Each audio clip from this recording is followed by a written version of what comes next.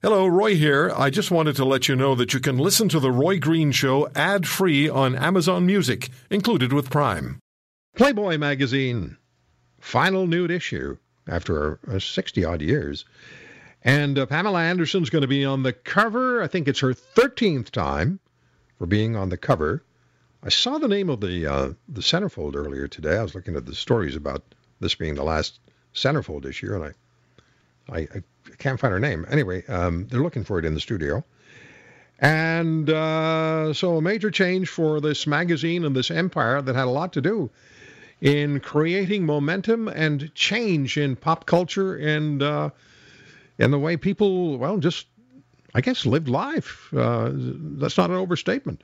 When Playboy first delivered a nude centerfold, was it Marilyn Monroe? Was she the first?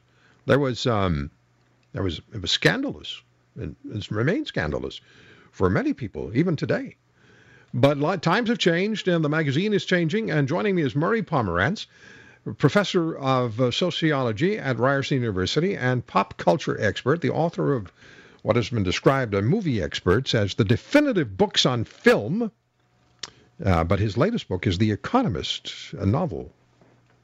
Murray's into novels. I'm looking forward to reading it. How are you, Mr. Pomerantz? Hello, Roy. I'm fine, thank you. How are you? Good, good. What do you make of this decision by Playboy magazine to really end what has been, no pun intended, the staple of their existence? Yeah, that's good, Roy. Thank you.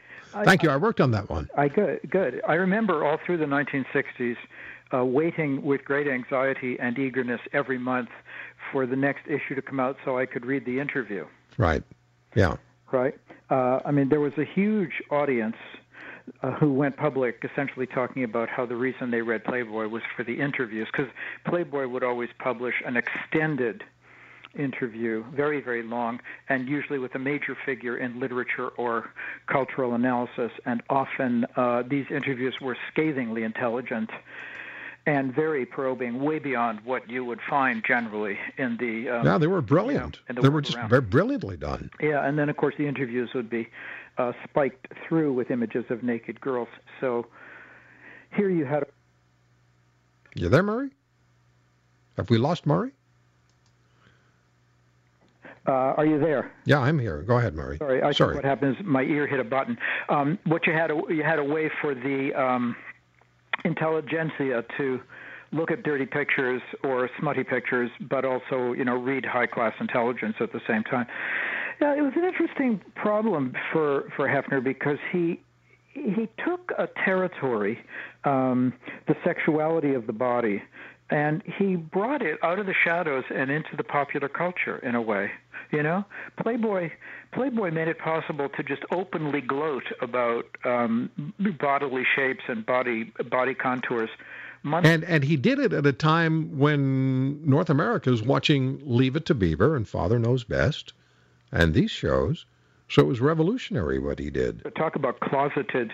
There's never been more closeted television than Father Knows Best, The Adventures of Ozzie and Harriet, Leave It to Beaver. Yeah, but that was mainstream television. Squeaky clean, my gosh. Unbelievable. Yep. I mean, you watch them today. People watch them today as a source of open comedy, but they weren't intended as such at all in the 1950s. They were... Yeah. They were meant to be straight pictures. So Hefner essentially was saying, what if we just cut behind all this and get into the reality of what these people are really doing? So, that was kind of interesting in a way.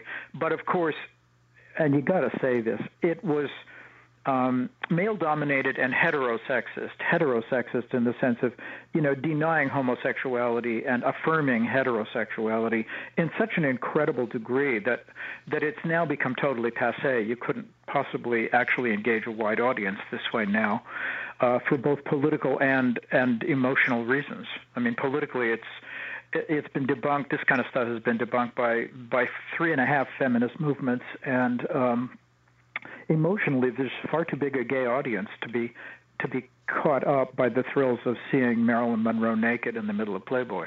But you're still going to have, you can everybody targets an audience, regardless of what media you're involved in, whether it's radio, television, or print. You target your audience. He wanted to target a very big audience. Yeah. All I'm trying to say is that in the 60s and 70s, that audience was bigger than it could be today.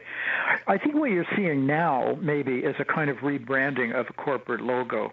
He doesn't want to give up the enterprise and sees no reason why he should if he can repackage the product completely. Right.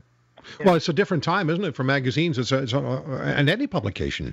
Everything's changing for them. By the way, it's Christy Garrett who's going to be the last centerfold, and Marilyn Monroe was the first in 1953, Murray. Yeah, 53. 53. Year. I mean, because she had, I'm guessing the reason for that, she had made Niagara that year for Henry Hathaway, where she's the very sexy kind of siren, luring people to fate around Niagara Falls. It was a very exciting film. Quite still is to watch if you like Niagara Falls. So that came out in 53. So what was it somebody said Niagara Falls is only the second biggest disappointment of your honeymoon? Oh, I come from the area, and as a child, I was terrified by the falls. To me, it's no second big. It's a major event. So, the film was a major event. I'm just thinking maybe what they were doing was publicizing her in the film by putting this out around the same time. I'm curious to know something from you, though.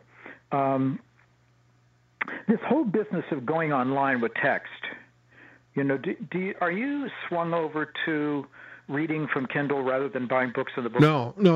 I like to, and I read mostly news stories because that's what drives me. Yeah. But when I'm on vacation, I'll go out and buy a physical book because I like to hold the book and read it. Yeah, and so similarly, if I buy Playboy magazine, or if I buy Time magazine, or I buy Maclean's, or I buy any of them, I want the actual magazine in my hand. Your fingers are touching the page. Your fingers are turning the page. So you see, you and I are not really the audience he's now right. wanting to. And we have 15 seconds. Wrap it up for me, Murray. Well, I think he's looking for a younger audience. That's really interesting. For an 89-year-old guy, it's pretty sharp. Yeah, he's looking to catch the 20-year-olds because that's what's going to happen now. He'll make money from them. And I bet you he will. I bet you he will. Thank you, Murray. Thank you, Roy. Murray Pomerantz, The Economist, is his latest.